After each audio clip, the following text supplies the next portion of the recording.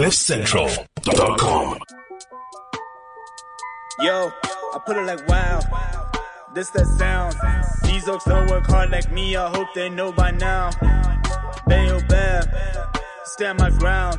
Throw these money trees, go overseas like Percy Tau. I make sure you stay around. Quiet when I'm under loud. No negatives allowed. Me and positivity took a vow. I always play to win. Don't anticipate loss. Mind always in the clown, my boy. Never think about the drop. Never ever ever think about the drop. I know Leanne can't wait, so go on, Leanne. Bring it up. Hi, Mbulelo. Why are you so late? Yeah. Well, I mean, it's a super boring excuse, but my Uber guy says he got lost. Okay. Wow, you live around the corner. Mbulelo, there are no excuses, first. I totally agree. You should have planned into your day the fact that the driver might have got lost. So you should have got up. No, you should have called him at 5. You're right. There are no excuses.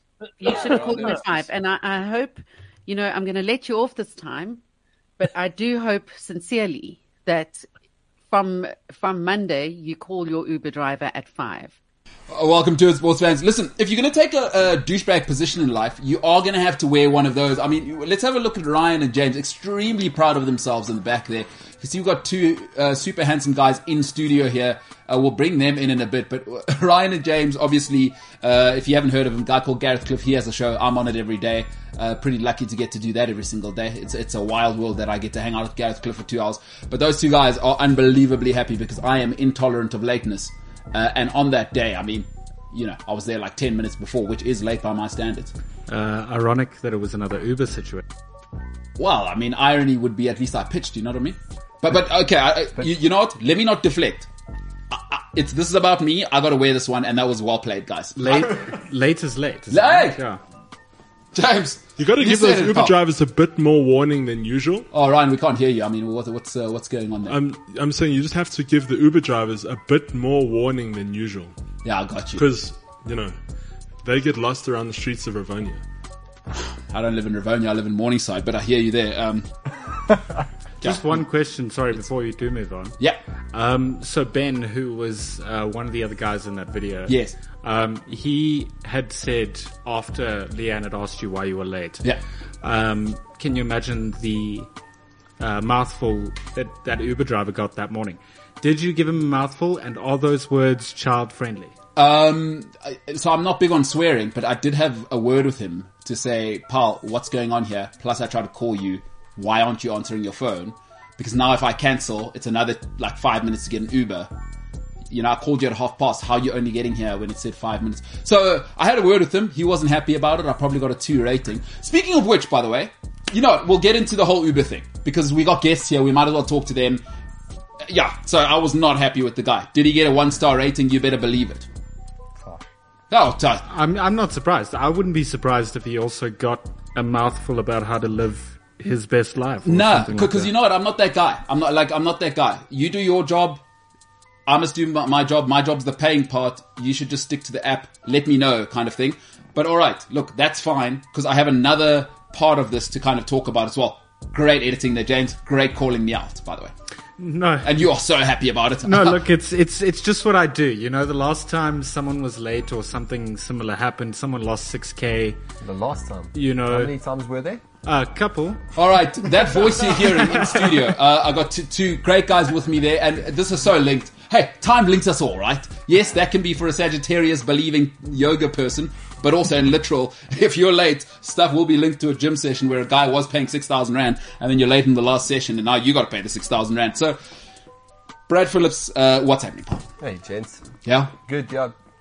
I love that shade was thrown, and he only mentioned one time that he was late. Yeah. You know, it was every other time. No, but, I think it's just that guy, it's his time in the sun.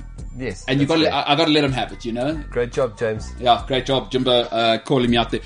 Next to him, Brad, otherwise you're good, eh? I mean, I just presume you're good. Like, your life's... Hey, you're in good shape, dude. Like, I haven't really seen you, outside of the gym where I'm dying. No, ask Devin if I'm in good shape.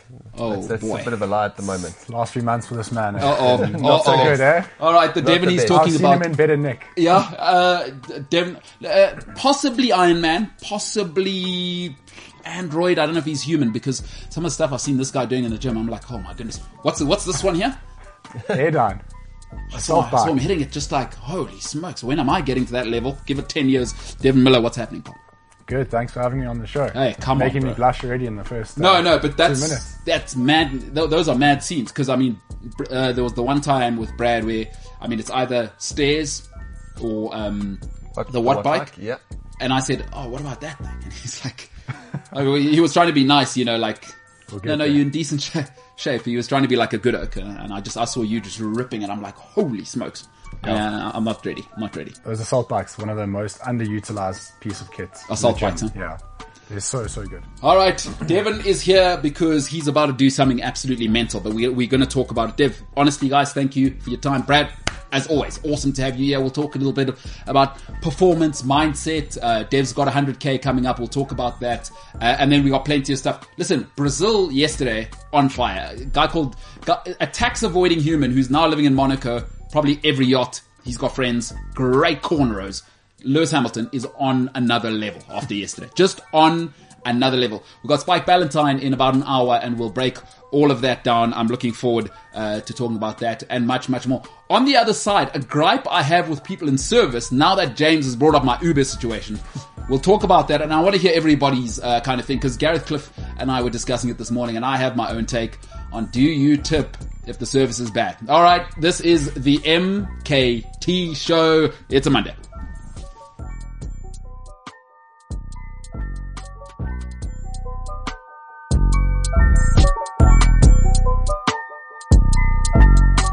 CliffCentral.com. I'm back on carbs. I'm just saying. Like, it's important that I say that more often, you know? I'm back on carbs. I wasn't on carbs. No, you know? Got yesterday. Great moment for me. Or 2 days ago on the weekend. I'm walking. Just, douchebag in the northern suburbs of Joburg. I'm walking. I'm in a mall. I'm walking. Looking at people. Oh, that's nice. Can't afford that. Oh, that's nice. I wonder who eats there. And then I saw a guy... Dutch oven or Dutch... No, that's a whole... No, that's something completely different. Dutch baker. Okay, fair. Dutch oven's something that James and his missus do sometimes. Well, James and Ryan, actually. It could be James and Ryan. Maybe why James's missus doesn't visit so often. Dutch baker, I think the guy's called. Morningside Shopping Centre. They have little markety vibes on a Saturday. Mm-hmm. Walk downstairs, this guy. Fresh loaf. Sourdough is my favourite. Let me get in there.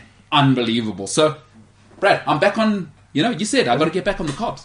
And look at how much better you are right now. More vibe. You're not shouting at people anymore. Yes. Yeah. I've calmed down. I'm not as... Yeah, carbs. You got to eat carbs. Dev, I don't know if you know this. Carbs are king. I live on carbs. Pasta, pizza, bread.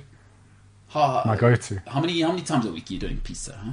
Guy Pizza. Like I stick to once a week. Really? It's tough. So you're just mowing like pasta, pizza every day? Not every day. Luckily, my missus keeps me in check, but else, if it was up to me, pizza, pasta, bread. Now, listen, we don't need to say who her name was, but your lady is like a full-on athlete as well, hey? Like, that's not mucking about. I was like... Because, let me quickly tell the story. On Friday, I had a little softy session. I couldn't train, but I was at the gym anyway. I bumped into you, and there was a lady. I was like, "Wow, that lady looks athletic. What is she doing?" And there's a rowing challenge at Gold's Gym, and I was like, "Huh? Who's that lady? Is she also a rower?" Because I didn't know who she was at the time, by the way. Then she starts hitting it. I'm like, "Oh my god, that looks awful. What she's doing, like pushing herself to the max." And then I realized, wow. Then I only realized, oh, it's my man's lady. You know, they're in a relationship. I thought, if they have kids, androids full on, just animals, which like them, Elon Musk, we're sending them to fight the aliens. That's what's going to happen. What number would we give your kid? Number? Elon Musk's is what, Alpha, Beta, 24/7. Ryan, as the king of pop culture, Elon Musk once tried to name his kids kind of looks a little bit like, I don't want to be racist, but kind of Japanesey writing-y kind of name, but he wanted to name it like an alien name because obviously he's from a different planet. Not sure if you know what number that baby was. Are you talking about Elon Musk? Yeah. Jeez. It's Zaya something 12. 12, hey? Okay, that's fine. That's all I needed. I don't know. I heard it translated to Kyle. It's Kyle. Yeah. I'm serious. I don't know. West That would be disappointing for Elon Musk. But this is what happens when you mix like one of the most intelligent people in the world with, well, Grimes is one of the most artistic musicians I guess you would ever find. Glad you didn't say autistic. Yeah. Because that's not right now. Yeah, hashtag people have feelings, you know what I'm saying, right? Yeah, so I cannot pronounce it. I don't think I ever have. I just know. How are they going to call him or her or... So I'm saying it's Kyle, dude. Kyle's easier to say. Is Kyle like a new pronoun now? It could be, man. Like, oh, you Kyled it. Kind of, you reckon it's going to go there. Definitely an Android. But anyway, I think that's an awesome thing, and we might as well get straight into why Dev's here. Listen, I think I only found out about probably a month after we started training. I only really met Dev, and then I got into the whole, okay, you came from that rowing background, and you know, it was an awesome thing for me. I was like, that mindset of coming from rowing, because you're, and I love what you put on your Instagram profile, is hybrid athlete. And it's a term I hadn't heard before. But coming from that rowing background, that lets me know that you guys, I mean, animal levels of training.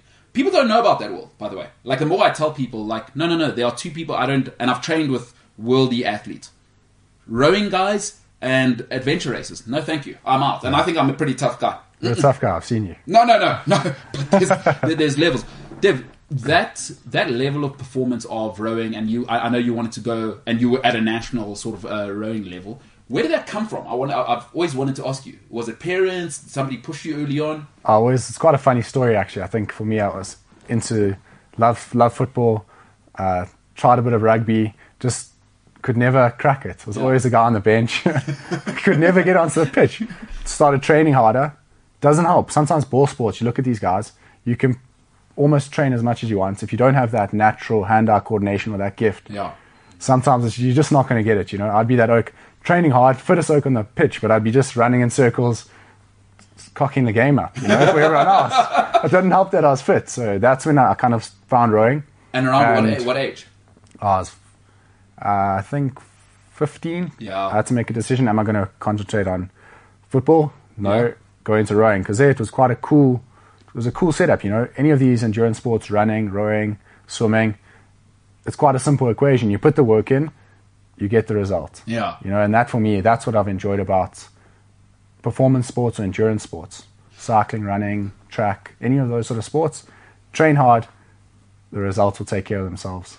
And like at 15, how long did it take you to see? Because you also have to have, I would imagine, and Brad, you work with kids, so it's quite an interesting thing for me. It's like, obviously parents, and there's all sorts of external pressures, but there's, to this sport, I mean, it's a suffering sport. Most kids don't actually like to suffer unless you're at an academy where you're turned into a robot. So at how long did it take you? Like 2-3 years, and you're like, no, my personality is made for this. This is where I need to be alone in the hurt box. I knew within the first, your progression is what's exciting.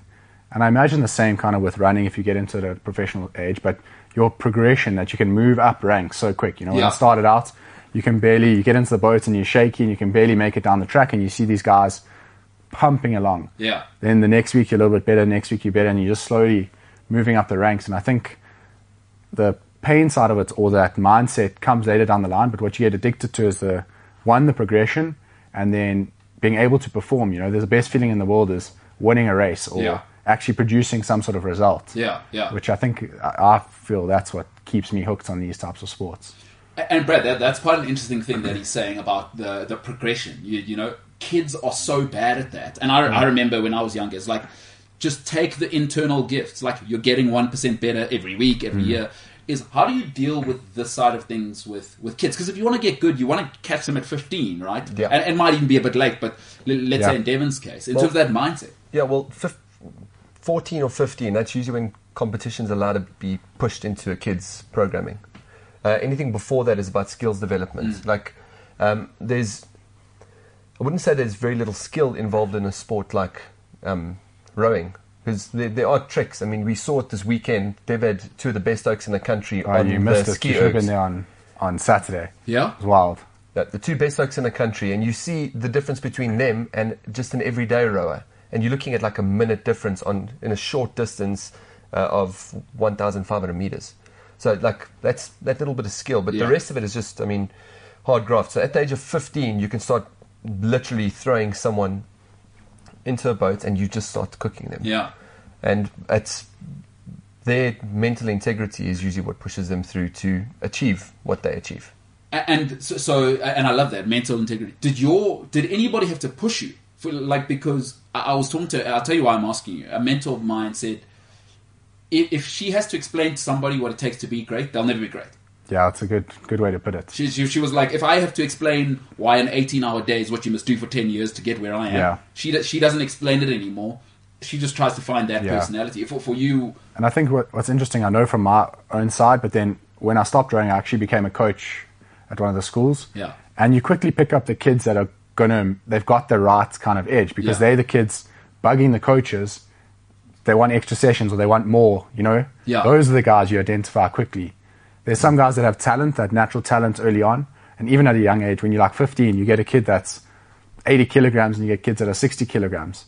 But those kids that are 80 quickly fall off because they're not willing to put the work in, or when it starts to get tough, that's when the mindset comes in. So as a coach, you quickly pick up kids that are actually coming to the coach and saying, can I do a little extra? Or, you know, they're pushing for more all the time, which is... Yeah, it's rare. It's rare. That is so rare. Tracy Bart says, being awesome at rowing, would that make Brad a robot? Now, it's very easy to confuse the two handsome faces. You can't get Brad on water or in water. I'm good on land. No, I'm good on land. Don't let me swim. I can swim. Yeah. But yeah, exactly. I was token white boy. That's what I'm saying. Did the black guys infect you with that? Bro, you haven't seen me dance. So yes. Oh, are you that guy? Oh, hey, Brad, what are you talking about? Are you that guy? Brad, let's see. This floor here looks quite good. I mean, we can get some music going. You heard our opening tune. As long as Ryan starts rapping, maybe I would. No, actually, I'm lying, Ryan. Don't rap because I know you can rap. Yeah. No, you can draw. Yeah, no, Ryan. By the way, speaking of Ryan and rapping, so Ryan. Now, Ryan, do you want to come in here because you know what I'm going to say, and so I can hear Ryan in my ear. Ryan, do you maybe want to come in and maybe control the narrative before I take it somewhere and people say I'm bullying you? Which narrative am I going into now? No, what do you mean, right? Well, you have so many narratives. I need to find which one I have to control. Okay, which one are you getting into? No, well, Ryan, stay on the line. Okay. Because I'm gonna say what I'm gonna say, and then I'm happy for you to give a rebuttal. Okay. Bit of a situation for Ryan right now.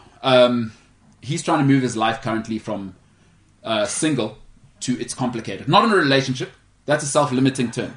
He's not all in. But let me tell you some of the pressures that are coming into his life. And I've heard from ladies. I've got 2 ladies that gave me advice. Ryan said, go to hell with that. So maybe let me get from you guys, is that he's got 6 weddings coming up. Right? And the rapping thing, by the way, he went to Cape Town. These ladies thought he was a rapper because on the beach he was wearing Air Jordans and longs. Yeah. I would think he's a rapper. No, he sees no problem with that. Right? Ryan says, I was wearing my Jordans on the beach in Cape Town in 30 degrees. Yeah. No, that's what Ryan is doing. Anywho, he gets invited. So him and his friends end up involved in a hen party. They don't know how. 20 drunk girls. Oh, terrible. We fell into it. The poor guy. Well, I will. Anyway, so Ryan has 6 weddings coming up. A lot of his friends are putting a lot of pressure on him. I said, right, so he's rejected 3 pieces of advice from me. My first advice was, Ryan, take 6 different ladies to those weddings, and even if the lady at the first wedding is awesome, don't take her to the second wedding. Don't invest early, because you have no idea what's going to happen to 2, 3, 4. That's what I'm saying, and then once you're done with all of them, maybe cut it down to 2. And then you got something to compare to. That's what I'm saying. But Ryan says go to hell. So you guys are in relationships. You're much smarter than me. I'm the perennial bachelor. Do you have any advice for Ryan going from single to it's complicated? And also, here's the firecracker. Ryan says he does not like feedback. And I told him, if you're going to have a lady in your life, that is... That's then... Take it away. You got a tough time there, Ryan. It's all about the feedback. That's key, yeah. I actually have an update about that, by the way. Whoa! Okay, wait. Let's get the guy's take, Okay, and then we'll come back. Jump So in. he doesn't like feedback. Just your thoughts, Brad. You had something to say on him not liking feedback. Well, just take it from MKT as often as possible, because you're going to get that with the volume turned up a little more the second you get a girlfriend. So, yeah, Ryan, maybe because they're our guests, you might take their advice, because you basically stuck the middle finger up at me when I said you better get used to feedback, because I do know lots of ladies, they are feedback central. Wait, but do you take feedback? From who? From ladies. You mean like girlfriend or my mom? Both. I don't know. My mom, yes. Girlfriend, that's why I'm that's single. why we're the same. Well, but I'm not looking to change my situation. Oh, okay, no. So, no, hold on. No. That's also, you should be proud of what you just said, because you're actively trying to change that. you shouldn't want to. You see the difference? Ryan, there's a tiny little difference. You're trying to change it. I am living... I'm not trying to change anything. I just need to get... Well, I said I'd get dates for these weddings, which, by the way, on the weekend... Okay. I found a date for the first wedding. Breaking news. All right, Ryan. But I did have to put a disclaimer in. I said I do work for one of the hottest sports shows in the country. Yes. And the lead anchor of the show digs deep. Yes. And so just know the amount of press it's going to come with. So please don't feel pressured. Because she had seen the videos. And she was like, no, it's cool. So I was like... Unbelievable. I'm in for a bit of hell. This is unbelievable. So, okay, Ryan, sorry, guys. I mean, we do have guests here. I do want to talk to the guys, but... No, hold on. I'm sidelining until... Whoa, no, we got to get into it now. What an awesome way to propose to someone. Like, box one, tick, move on. But did you say to her, where are you meeting this lovely creature that you're saying to her, okay, listen... you want to come to a wedding, but let me just tell you something. No, I was at a friend's house for a braai. Okay. And she was at the braai. And then she overheard my conundrum, and some of my friends were speaking about how it even made it to the Gareth Cliff show, which you work on. I did bring it up. And then she just said, well, why don't I just go with you? And then, so I was like, all right. But just know what's coming, because if I know, it's not just going to end here. Yeah, this is amazing. Ryan, you are on it, huh? But okay, the secret is, and I hope she's awesome. You can't take her to the second wedding. Did you tell her that part? That's I mean, the fact that it's all over a show now, and we will clip this and cut it and reproduce it. Her life is about to be murdered. Yeah. But well, remember at the second wedding, I'm already being cornered. So tell the guys we have guests here. Cornered how? No, we spoke about this. Remember how they're setting me up at this next wedding? So he's in a nightmare situation, guys. Maybe I can. Put a swift end to it, quick. But hold on, Ryan. At the one where you're cornered, let's just finish it off on this. Yes. At the second wedding, you are being cornered. Are they just bringing a lady who's going to sit next to you at the wedding? Is that where we are now? Like, surprise! No, well, it is kind of a surprise. I don't know why James is laughing. Maybe you know what? We're going to get to the Dubai thing in a minute. Listen, I love Ryan. I think you're an awesome guy. What about the girl? What if the lady gets there and she goes, Emma, you said... Emma, why are you cornering me? Yeah, no, because you're my mate. You are my mate, but I just... No. I want the 360 view, and you know what I mean? I'm going guards up. I'm like, I don't know what to expect. It's kind of like walking into a bit of a war zone. But what about her? Yeah. Oh, from her? I don't know. Well, what if she's thinking... You need to get out of here. I've never thought of it like that. Yeah, what if she's not into hip-hop? Ryan thinks he's a catch. I mean, you've got to own that, right? And I agree. I think you are. On a very serious level, I think... people in Cape Town think so. No, and me too. Also, how come you never acknowledge when I give the positive feedback? You only remember the negative. Every time I've spoken to you, and James, you have to be honest, I've always said, Ryan, I think you're a great guy, and you would be a catch for any lady would be lucky to be with you. But now I'm kind of turning because you never take my positive feedback, and you try to set me up on the lateness thing. No, but I did take your feedback. That's why I have. Well, you're not very good at it. I mean, maybe I wouldn't have got the date if it wasn't broadcasted over 2 shows. You know what I mean? No, so maybe that's also. I'll be honest. I'm on the lady side now. Oh, the lady who's coming, she's cornered. Actually, now you're not cornered. Oh, yeah, because you're never on my side. One. I've decided to turn now. Sorry, it's all switcheroonie. I was on your side. But now I think the lady who's being forced to go on the date with you at the second wedding, she's cornered. So live with that, pal. I've kind of tried to put a stop to it. straight away. But what? I'd invite her. Are you no. She's coming either way. She's a friend of the bride. So what? Are you saying to the lady? Let's just say whatever the bride's name is, Michelle. Say, listen, Michelle. What you're gonna have to do? I know it's your dream day, and you're hoping there's only one of them. But can you move Sandra? Because I need to be comfortable at your wedding. Is that how you present that one?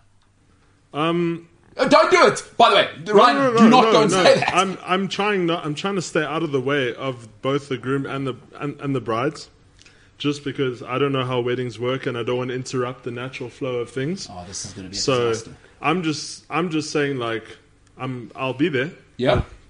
Like, you know.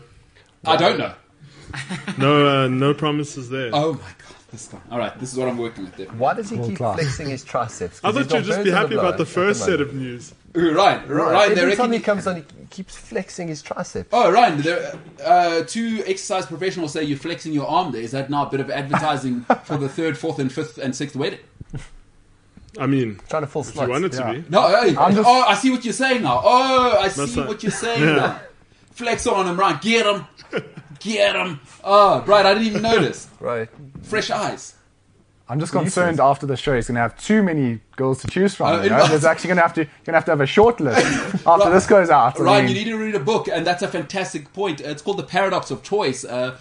Social psychologists say that actually too many choices leads us to worse quality choices. So they have a great warning. And some of those guys just wear the same shirt every day, so it's easy. You wake up and you choose. You're going to have a list of 30, 40 now after this. Spoiled for choice, and they say being spoiled for choice can spoil the broth as well, Ryan. That is a real saying. So, I mean, best of luck at the 4th, 5th, and 6th wedding. At the moment, you're under immense pressure. I'll tell you what, who's under immense pressure as well is me at Gold's Gym, right? I want to close off quickly this before we go to a break. Is that, should we talk about Gold's Gym? Because that's something which Pleasure. I actually, because I don't work with, and like I'm open about this, I don't work with people I don't like, and if I don't like brands, I'm all about premium stuff. I save. I try and find the best that I can. And actually, I stumbled into coming to Gold's Gym through Brad, through a friend. Yeah. But I'm flipping, and I'm not just saying it because you're here. And to be very clear, I want to be authentic with people. Gold's Gym do not pay me. They are not sponsors of the show. I'm not. There's no endorsement deal. I work out there, and I'm telling you that I love everything that happens there. And for those who don't know, what is Gold's Gym? Because I knew of the international stuff, because I'm into it.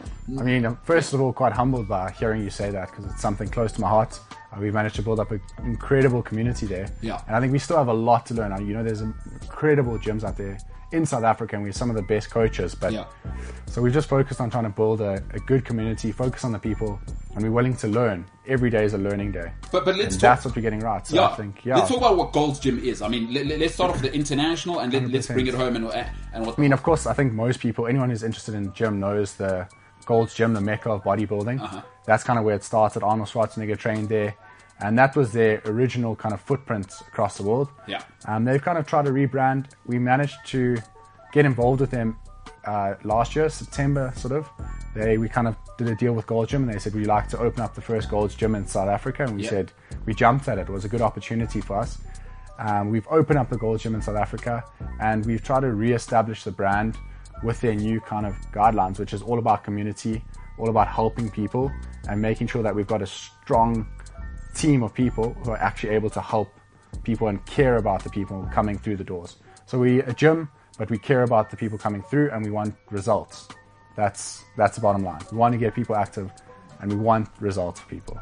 And I will say this for sure. What I love about walking in there, unlike any other gym, is that I feel like people want me to be there. Yeah. Like the staff who work there. Because there's also like where, I'm not talking about other gyms or by name, but we all know the big gyms. There's a vibe of, I work here. Like, I get the community thing. I want to go to Gold's Gym. And again, hey, you don't pay me. I'm saying what I'm feeling. Because I will also say, if it turns out, I will say it.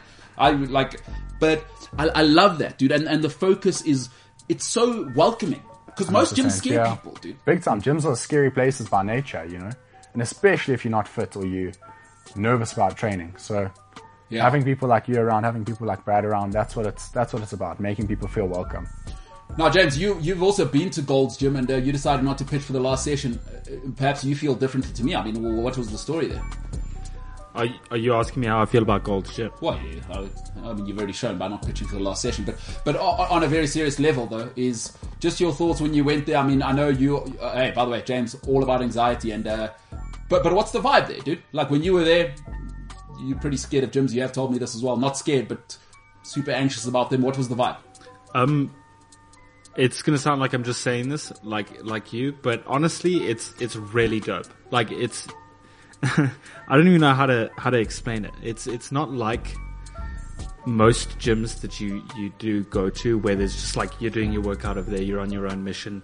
Like, it seems like everyone, like you say, there's like this sense of community. Yeah. I love it, dude. It's actually, and when I leave, everybody's come out of one of those super intense classes. Oh, switch classes. Good lord. Yeah, it's a murder zone in there. Everybody has lost at least 750 grams. I have seen them and I go, oh boy, oh boy. And that's the thing, when I leave, all of them have come out of the class, but everyone's just like standing there talking. No, they're loving it. Yeah. Yeah, geez, I mean, there's like a full-on buzz, you know, it's like you've been in a murder zone, but it tells you, like, Oaks want to be there. And the thing is, you can't lie to people once they spend their own money. Like, Oaks you can't fake it. Like, I've been going a couple of months. Okay, I'm seeing the same faces. You can only fake stuff for like a month when it hurts. Oaks are there 3-4 months now. And loving it. So, and what's important is the people. I don't care that honestly, that could be in the pits of hell. But with the people that it's got, and you're just getting started, bro. Yeah, 100%. That's the excitement. Just over a year old. That's nothing in a business. Yeah. And you've created like, that vibe. Yeah, every day we're just learning so much more. And that's where I think gyms are going now. Yeah. They're moving smaller, community focused, people driven. You're removing the business is always going to be there. Yes. But it's about the people. That has to be your driving factor. All right. Listen, that's no lie. And I think that's just good life advice, dude. It's about people. Like, everything else has to happen. We get it. Business must happen. Stuff has to go on. But how do you make people feel? This matters. Like, I cannot say this enough. When you leave somebody's site, how did you make them feel? I promise you they'll remember that. You can give them the best financial advice. Gone. How did you make them feel? Did they feel like the only person in the room? That matters. That matters. It's a skill I need to work on. But I'm telling you, I get that feeling when I go to the gym with these guys. And it's not just Brad. It's awesome that I'm working with Brad, but there's a whole community in there that make me feel really welcome. Thurence Cameron says, Ryan is a difficult customer. He must go alone to these weddings. There are a lot of single women at weddings. Now, Ryan, Thurence is a lady, so I know you don't like taking feedback.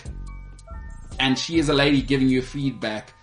We're going to go to a break. Just your thought on what Thurence has to say there, which sounds pretty logical to anyone. And I have said the same thing, Thurence, but let's hear what he's got to say. This is, it's becoming the most common, it's the most common, like, piece of advice I'm getting from everyone. That and you know, don't hold one person to... Yeah. You're forgetting don't go... Oh, yeah. No, you know, at all. Do not. Listen, do not shoot your girlfriend in the foot. This is not Megan Thee Stallion. By the way, I saw her on a hamburger advert in America on there. Was she actually on the hamburger? Yeah, she was like, "Oh, my burger be delicious." I didn't like any of what I just... Well, it's not racist. I didn't like any... That's what she said. "Oh, my burger be delicious." This is the MKT show.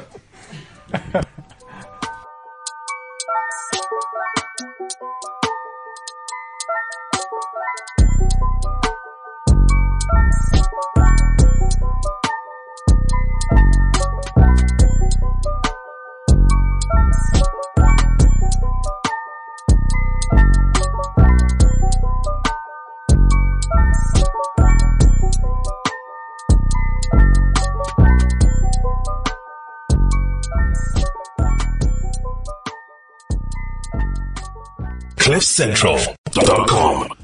Weddings are for the people that are getting married, not the people you're dating. It's an important thing to remember, because let me tell you something about weddings, right? This is a public service announcement to both sides of weddings. People getting married, right? We understand that it's your day, and we love it. I hope you are married. I mean, the odds are pretty bad. I mean, it's 50-50, but okay. like it is really a bit of a gamble in this day and age.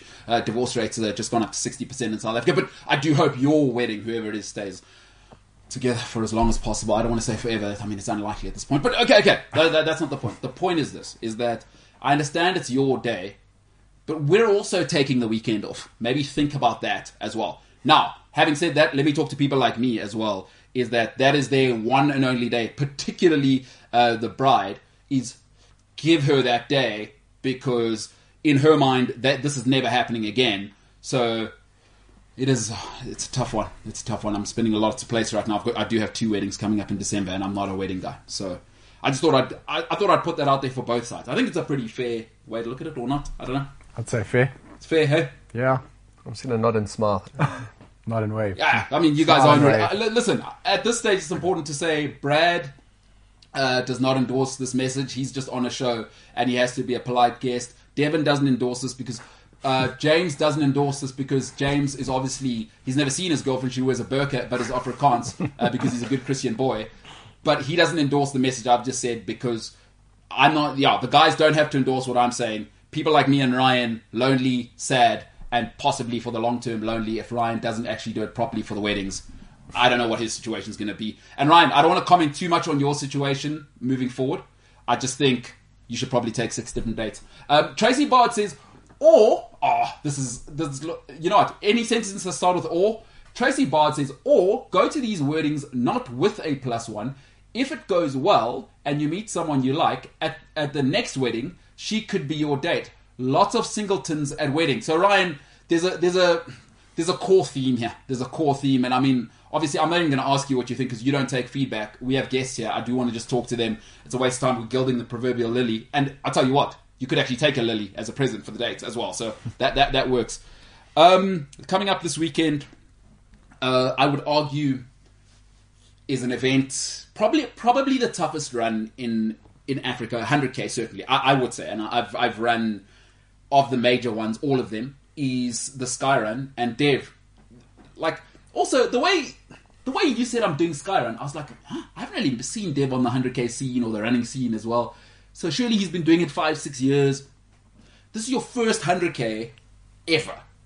I correct me if I'm wrong, and it's a mountain 100K. Yeah, thanks for reminding me. now I've got my stomach all nervous and hands are sweating. No, yeah. It sounded like a good idea at the time. Yeah. Until it's 65 days to go. Bro, you know what? And Brad, maybe let me start with you. Because, listen, Skyrun's not for babies. There's a lot of stuff going on social media now, and a lot of 100K races coming out. There's some stuff which is, actually, if you can get yourself half fit, you could do it. Because, like, I know everyone in the running scene, right? This one's not for play. There's no water tables. I know Mike DeHaast and the guys, they come from an adventure racing background. So it's basically the Wittenberg Mountains. I mean, outside of the Big Berg, it's the most brutal mountains. You're exposed for the whole of Skyrun, right? You're like, this is not for play. It's like, talk to me about working, because you work with a lot of athletes. Yeah. For me, what I love about Dev is like the mindset. What I've been observing is the mindset. It's like, no, this is what I have to do. Like a lot of people are into the complaining business of, I'm sore, I'm this, He's just like, no, I'm doing the 100K. I wish I could take that mentality and just put it into 10% of our society. Yeah. Like, what do you think as having been a pro and also now a practitioner? Like, what is it about guys like Dev who are willing to go to these places and stay there? Do you think it's genetic? Can you train people? It's a lot of it's about just showing people that, like, sometimes pain isn't necessarily bad if you've got a goal to reach. And that's what, like you mentioned, the 2 craziest types of athletes in the world, rowers and these adventure runners. Yeah. They've got a task, they understand what it is, and they know that they have to finish it. I mean, that's Devon's best attribute. He's strong, he's quick, but that's the thing that he's the best. That's his best attribute, that he just goes. Yeah. So, I mean, it's tough. I know he's, for lack of a better word, shitting himself right now because it's a monster. Yeah.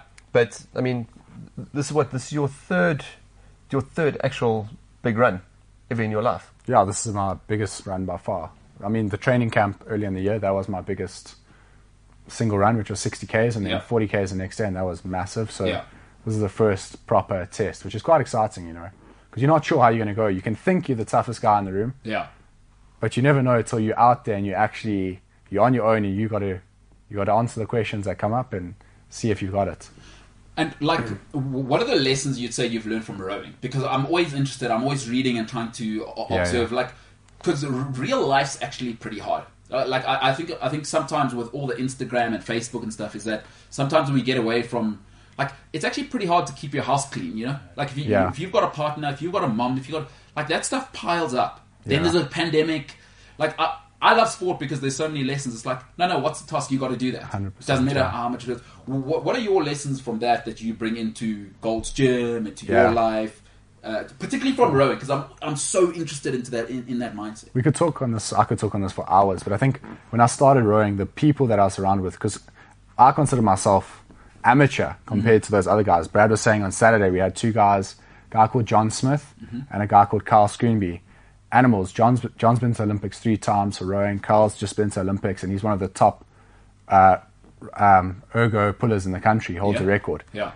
So I feel like compared to them, I'm basic. You know, I'm just entering this. Yeah. They've been in the game for long. They've been training, and I think my point is that I think life in general is as hard as you make it. There's always going to be difficult things. Yeah. But you need to find a way to, like, just do it in a way. You know, obstacles come up.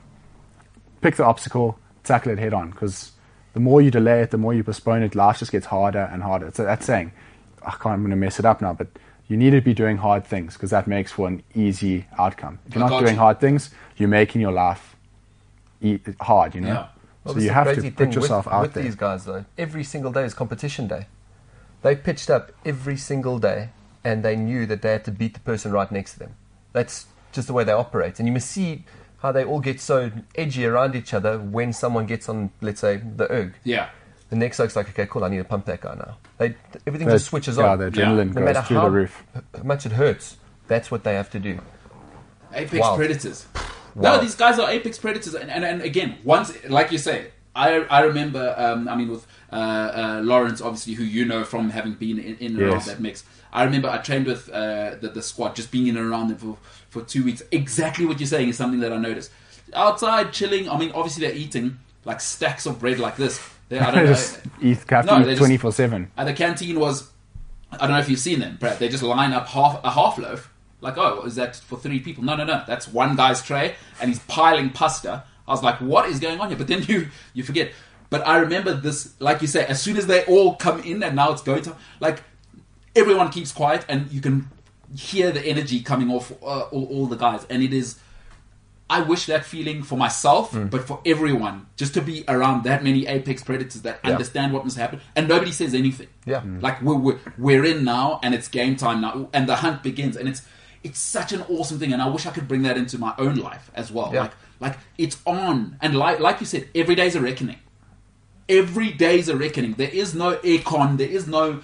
Every day is a reckoning, and the price you pay is what you get out. And you know, something I wanted to chat to both of you guys about was something where I'm not very good at getting this balance right, and I'm actually not a good ambassador, Brad. I've said to you, for health lifestyle, because I like to be as all in as I can be, and I know I'm nowhere near it. My mind right now it's not what it used to be, but I want to get back to that place where I'm performing at my personal best. But, you know, I want to talk about when guys get into training and wellness. It's like, guys, performance, right, and wellness are not the same thing. And people get so hurt because they confuse the two.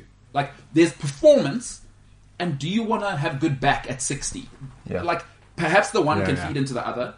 But wellness is its own field. Performance is its own field. Don't get the two confused, because I see so many people get into trouble and they give up, and then they're on the green juice, and then it gets hurt, right? Like, I kind of feel like the vibe you've got going now is that you're bringing people into a wellness space, and if you want to go performance, then I can choose that. But that's just kind of the vibe I'm getting at Gold. And like, let's also be open, we haven't had this conversation before. Like, that's just how I'm feeling, and I think it's important to let's draw a line between wellness and performance and how you guys see that. And Brad, for you as a practitioner, I probably want to start with you. Well, yeah, so, okay, I'll use this as an example. We've just set up a testing facility at the gym, right, where we get to figure out exactly what someone's blueprint is, if you want to call it that, and then we get to prescribe directly to it. But we've named it a high-performance center, which ends up being a little scary. Yeah. But it is actually just It's a little wellness center. It's us figuring out who you are and then trying to guide you to take you where you need to be. If you want it to be performance, then we can take you the whole way there as well. Yeah. But that's the two gets misplaced, and it's the same thing with James' initial fear when it comes to a gym. Yeah. It's that he's expected to become a butt, Yeah. which is not the case. We just want you to be a better you. Yeah. Yeah, so I mean, I don't know if that's No, example made definitely. any Yes. sense. But I think, performance is also like, if you look around at the individuals in the gym, there's such a broad spectrum. Like you take someone like me, or there's a guy called Dev Cork, for example, hectic bodybuilder. Is he the guy with the tattoos? No, I don't think he has No, he tattoos. doesn't. He's got I don't think you've seen him in the gym. Not the time you come. He usually comes around midday. Midday. He might come late evening sometimes. And, you've got to respect the full spectrum of performance. There's so many different elements to that. Yes. And I think what's being set up well at the gym is you introduce to this, or you take someone like James, the bug might bite. You might come in, you do a switch class, for example, which is fun and vibey, but it might spark something in you that wants to just push a little bit further. And I wish people like us, I think we are inspiring people to challenge themselves a little bit more. Yeah. You see people in the gym, they look around you, you're doing a switch class, or you're in the gym and there's, even if your thing is bodybuilding, you're looking across the room and you're seeing Dev Cork doing deadlifts with like 200 kilograms, just repping it out. Yeah. That might inspire you to find your own kind of version of performance. Yeah, no, I totally agree. The big thing is just focusing it, right? 100%. And that's what a lot of people don't do when they hit the gym. Like, you've forced James into a corner. Yeah. 21 Ks, boy. Yeah. That's Jan. That's when you need to pitch up. And most people don't have a designated goal, which is why they would usually just float around. And then they also don't end up achieving what they want to achieve. And I want to talk to something there, Jimbo. As actually, so this isn't the setup. This could be another whole situation, Jimbo. Do we need to get you involved in some switch classes? What sort of deal do we need to set up here? Do you maybe want to strike a deal? Because last time the deal didn't go well.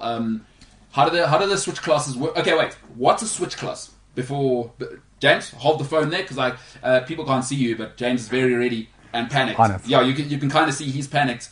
A deal went really, really badly for him a while ago. But what's a switch class, and then we can get into it. So a switch class is another brand developed by a guy called Stevie Rye.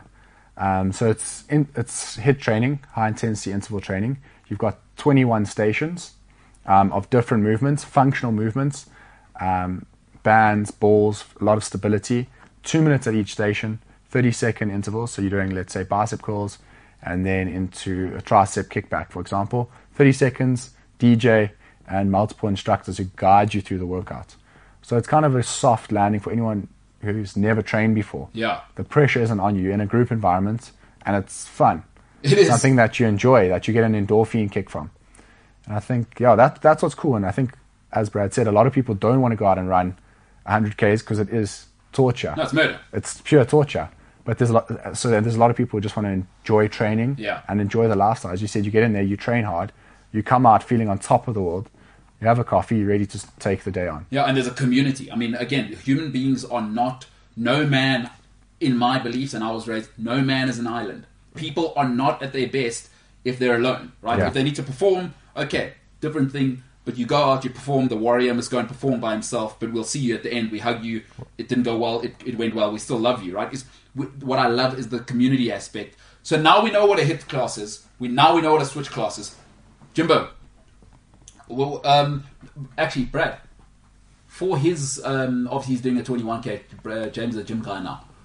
Can we integrate the HIIT classes, or would that disrupt his endurance training? No, it would actually be quite fun, because it'll teach James as well. It'll teach him to push himself for a set time period. Mm-hmm. It's an hour's worth of work. Even though you're changing between stations, but regardless, each thing is difficult within its own little right, even though it's fun. Yeah. But it'll teach him to push himself throughout the entirety of the session. So so we got about, a month left. We go to America, so probably got about 3... Yeah, we still got a month. We still got a month of training. How many HIIT classes mixed with whatever in terms of training would James have to do a week for us to get James where he needs to he needs to be for himself? Well, I think twice a week would be fun enough to keep him in the game. Yeah. Twice a week will be enjoyable. All right, Jimbo, I'll have to talk to the guys, see what we can do about, obviously, a deal. But now we've got... Where are we now? It is the 15th of November. So we'll be gone, from the 5th to the 15th. So, I mean, we've still got 2 weeks left of November, and then we've got the back end of December, and I'd say, when will we taper? That last week before the 25th. So you got about 2 months of training there, Jimbo. Do we work out a deal for switch classes, and what should the consequences be for you should you miss one? This time, I'm not setting the consequences. You don't have to take the deal. 2 times a week, you got to do switch. And the other stuff, by the way, because you got a 21K. We'll sort it out so that you don't have to deal or bear any of the financial costs, whether I pay for it or I sell a kidney or whatever needs to happen, because last time you didn't appreciate it, you just didn't pitch at the last one. But, as you know, James, I'm all about giving people second chances, maybe the nicest guy in the world. So, Jimbo, what are we thinking? Maybe switch 2 times a week with 1 session with Brad, and then whatever else you're doing. Is that something that you could... sort of palette? I mean, it's going to keep you accountable, and boy, oh boy. What time are switch classes? What time's the earliest? We got 3 a day, but we got one at, what is it, 5:45. 5:45 in the morning. Very, very doable, considering you're a 4:15 guy already in the morning. Now, James, as we go out, by the way, you are awesome. And look out for something which we will be doing together, whether in collaboration with Gold's Gym or just us 3 and guests. We will be podcasting, because it's time to keep inspiring. Now, Jimbo, having said that, are you willing to commit? It's going to have to be twice a week, at the very least, because Brad's a practitioner. So please don't shoot the messenger. 2 times a week, at least, for switch classes. Plus, we're going to be looking at building the program properly. Are you ready to dive back in, have some responsibility, have some accountability, and be the man that you want to be? I didn't like the way that was pitched to me. From you. Oh, you can't say no. I'm just saying.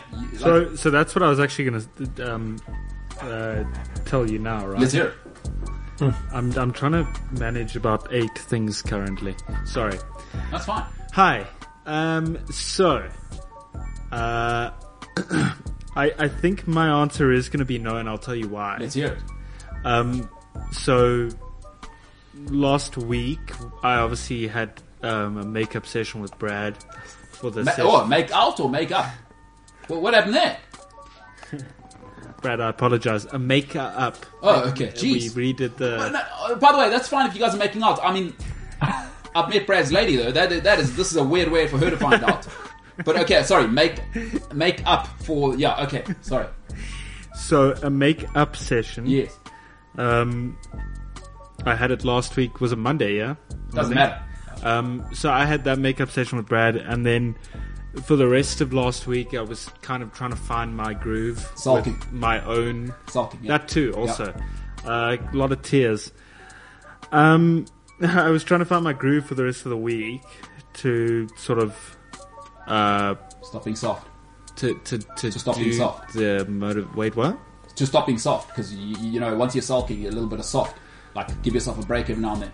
Not answer my phone calls at 4:15 a.m. Well, I mean, you didn't phone me on Friday or this morning. No, well, that's a lie. So that is a complete lie. On Friday, you didn't phone me. I phoned you on Friday. You completely ignored my call. Friday. This morning, I didn't call you. And then this morning, you didn't either. Yeah, well, okay, but I'd like to think that your alarm works. But okay, let's move on. Why are you saying no? So the reason why I'm saying no is because towards the end of last week, I figured out a whole a groove and a whole workflow for myself that works for me. I think it's going to be better than being with a physiologist and an international rower. Say again? I think you think your groove is going to be better than being with a physiologist, which you don't have to pay for, by the way. I'm trying to work out. I'm giving you another opportunity to work out for free with world-class athlete and a physiologist. I do hear that. Now, but I guess you have to be accountable and pitch up. That's hard. And no, that's not the hard part. The reason why I'm saying no is because I want to do this for myself. Mm-hmm. There's no like external motivation where we have a month-long bet about $6,000. No, there's no bet here. Where are you hearing a bet? No, but that's what I'm saying. I wanna be able to do this and become healthy for myself. But Jimbo, it's hard to do it on your own. I know it is. It's hard. Why do you want to do it the hard way? Huh? Why do you want to do it the hard way? Because let me tell you something. Like, I want to be honest with you. You always maybe you think the hardest thing in the world, right, is to get into routines. And the hardest thing in the world is to get into routines by yourself. Because there's been some neglect, right? Let me tell you something. you're going to have to do 18, 20, 24 months to get into new habits. It's going to be hard on your own, Jimbo. Because let me tell you something. Like not answering my phone call is you will give yourself a break. I mean, I do love you. I think you're an awesome person, but you will give yourself a break. And then what happens then? Yeah, but 1 month. I want to be able to prove to myself that I can do it without having the fact that you're involved or Brad's involved and there's other people sort of pushing for it, which is great. Mm-hmm. But I want to be able to prove to myself that I can wake up every morning at 5 or whatever time it is. And what go happens for a if you run. can't? Hey? What happens if you can't? Like, what are the? Have you set consequences for that? Because I'll tell you how you win in life.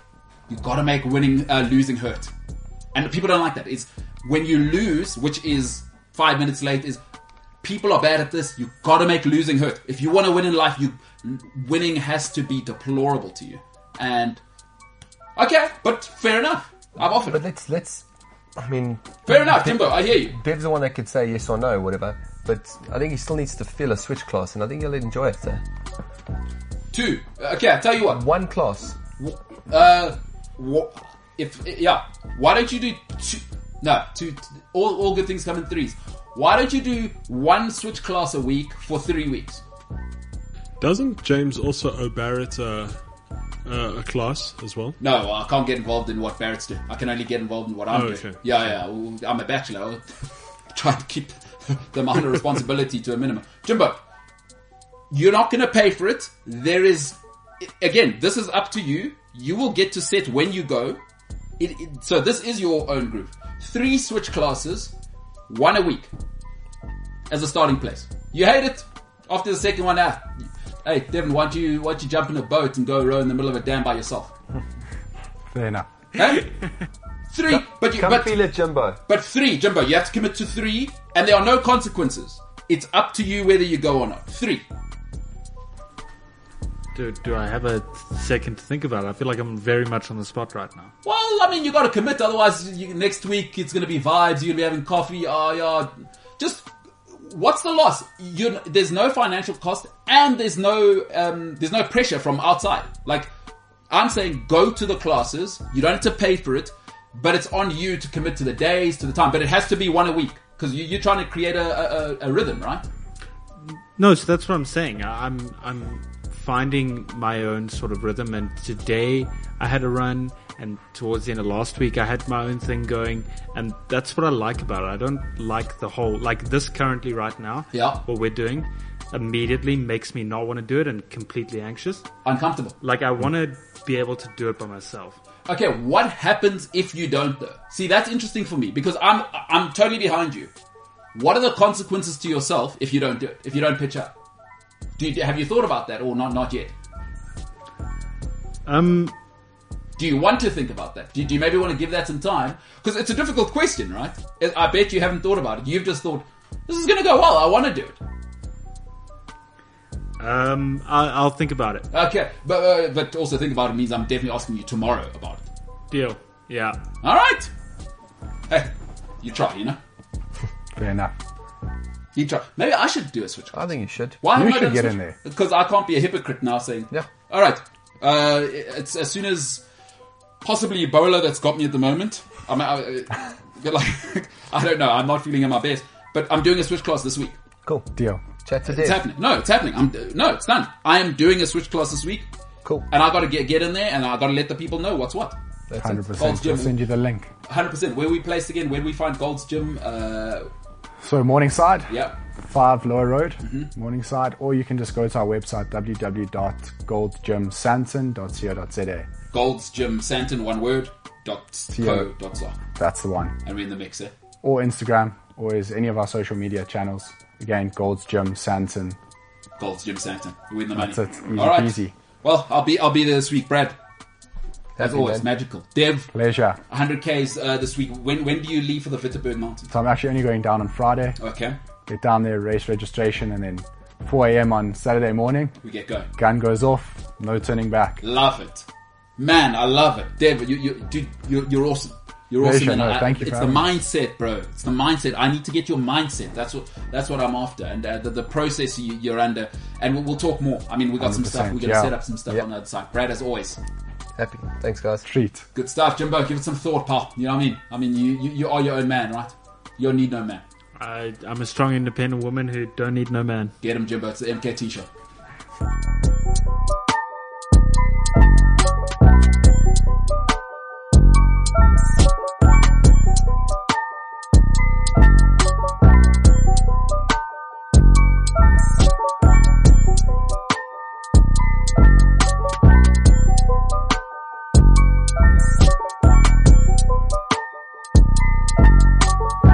CliffCentral.com. Pay your taxes. It won't make you incredible at racing.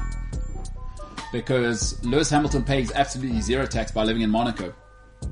Oh boy. This is the MKT show. Not a traditional way to bring a show back, but there is breaking news. It's Autocar on Twitter. A very simple logo, but simplicity is the highest form of sophistication, the Swedish will tell you. And Autocar on Twitter saying, breaking news. An Autocar source says Audi has bought the entire McLaren group with plans to enter its own team in Formula One. Ladies and gentlemen, with us, because we have to get straight to it, Spike Ballantyne. What? What indeed? What a way to kick it off. McLaren has been bought. Apparently, a source says that they have been. Yes, okay, yes. So Autocar is our source, yeah. So there's some intrigue around this because there's been some management reshuffling, a little bit of a management reshuffle at McLaren. Their CEO, Mike Flewitt, stepped down from his role last month. Yeah. So there's some changes. The working group on the 2026 regulations, which is all about new engines, they've included representatives from Volkswagen, who of course they own Audi. Yeah. So a little bit of smoke, possibly a little bit of fire. What does that mean? Yeah, the next step is what does that mean, right? McLaren's not going anywhere.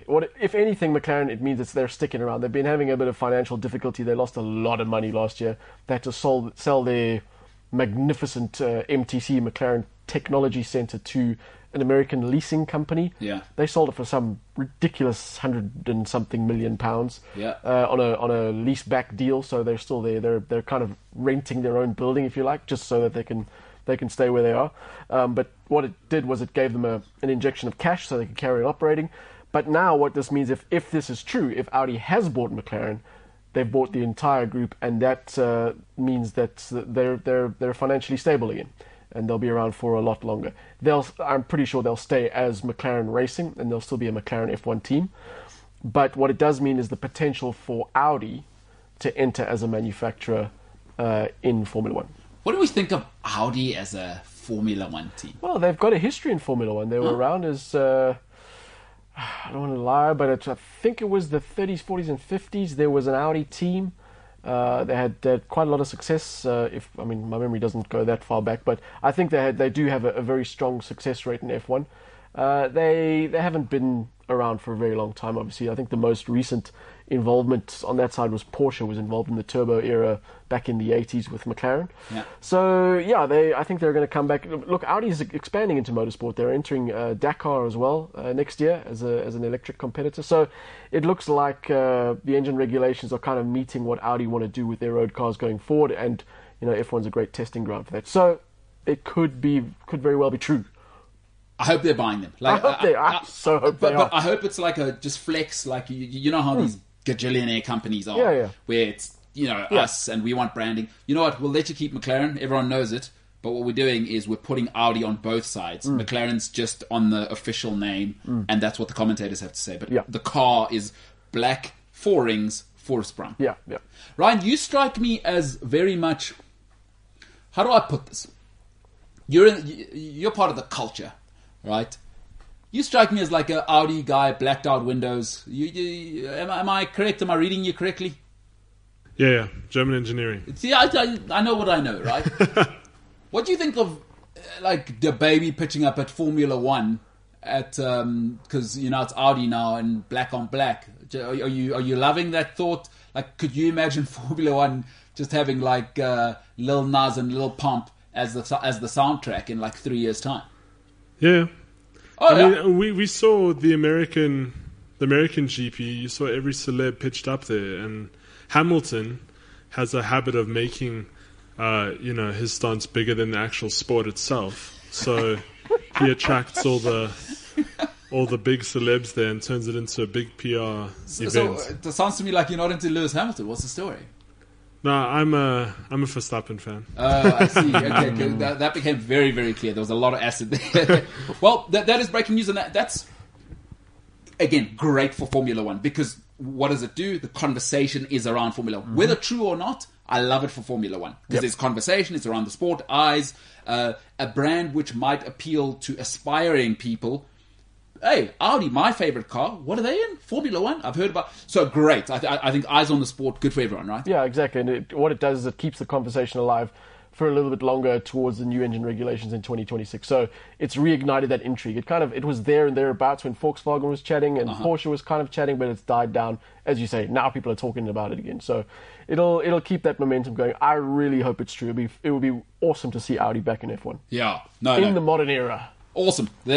Germans, more Germans, they get it done. Efficiency. If Formula One is about anything, it is about efficiency. And this weekend we saw maybe one of the greatest sporting performances of the modern era. Wow. And people might say that's a big statement, but let's give them some context.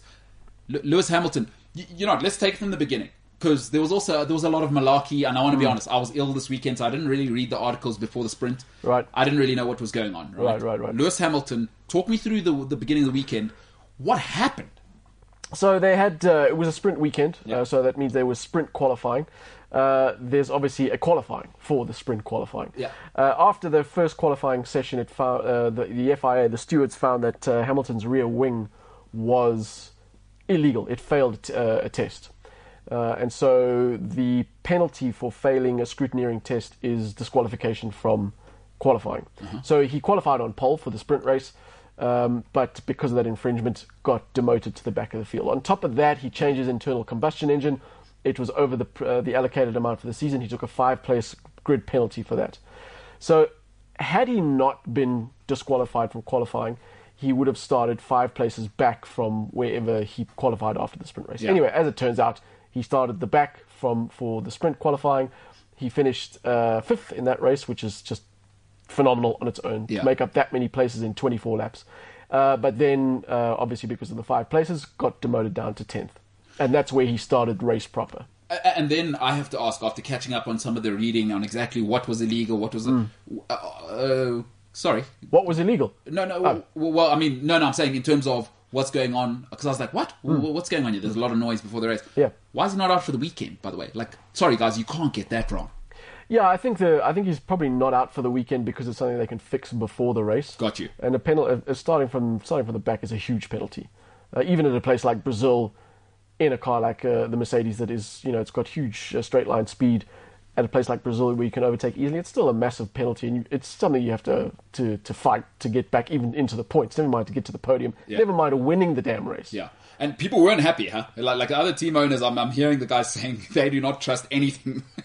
Yeah, I mean, Toto Wolff was. I mean, he was the angriest guy in the whole place. Yeah. He was upset. Yeah. There was some talk around Red Bull modifying their rear wing before the race. In other words, pre-race, after qualifying, they modified their wing.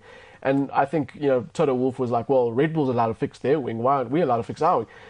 Different things, really, because as far as I can read it, Red Bull qualified with a legal rear wing that they had to adjust for whatever reasons, and they sought permission from the stewards and from the FIA. They got it, they fixed it.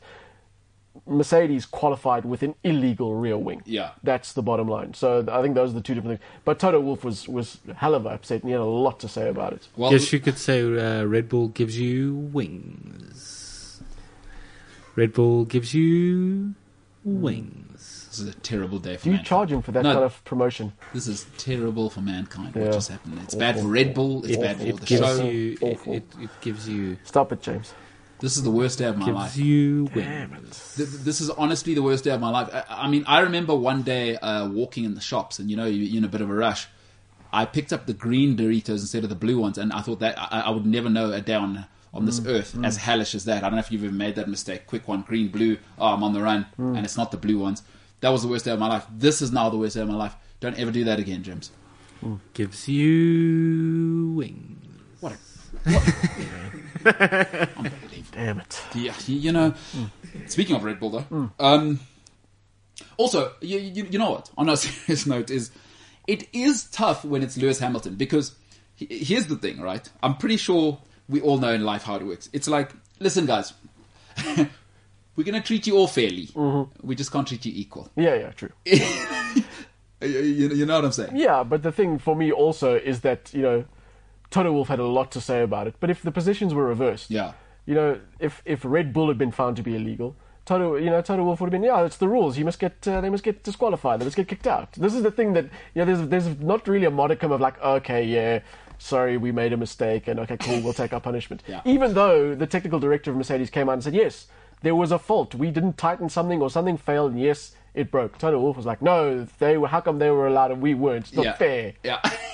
Don't ask a winner to be objective. No, you never can. Toto wants to win. I don't care about fairness. Exactly. Sporf on the gram, or is it Twitter, they're saying Lewis Hamilton's weekend, really breaking it down beautifully, has disqualified from qualifying, overtook 15 drivers to go from 20th to 5th in the sprint race, started 10th due to grid penalty, climbed 8 places in 20 laps, quite incredible, overtook Max Verstappen on lap 59 and went on to win #Brazil GP. I mean, that sums it up beautifully, doesn't it? Yeah, I mean, you'll go a long way back in history to find a stat that says a driver passed 25 cars and won the race from the back of the field.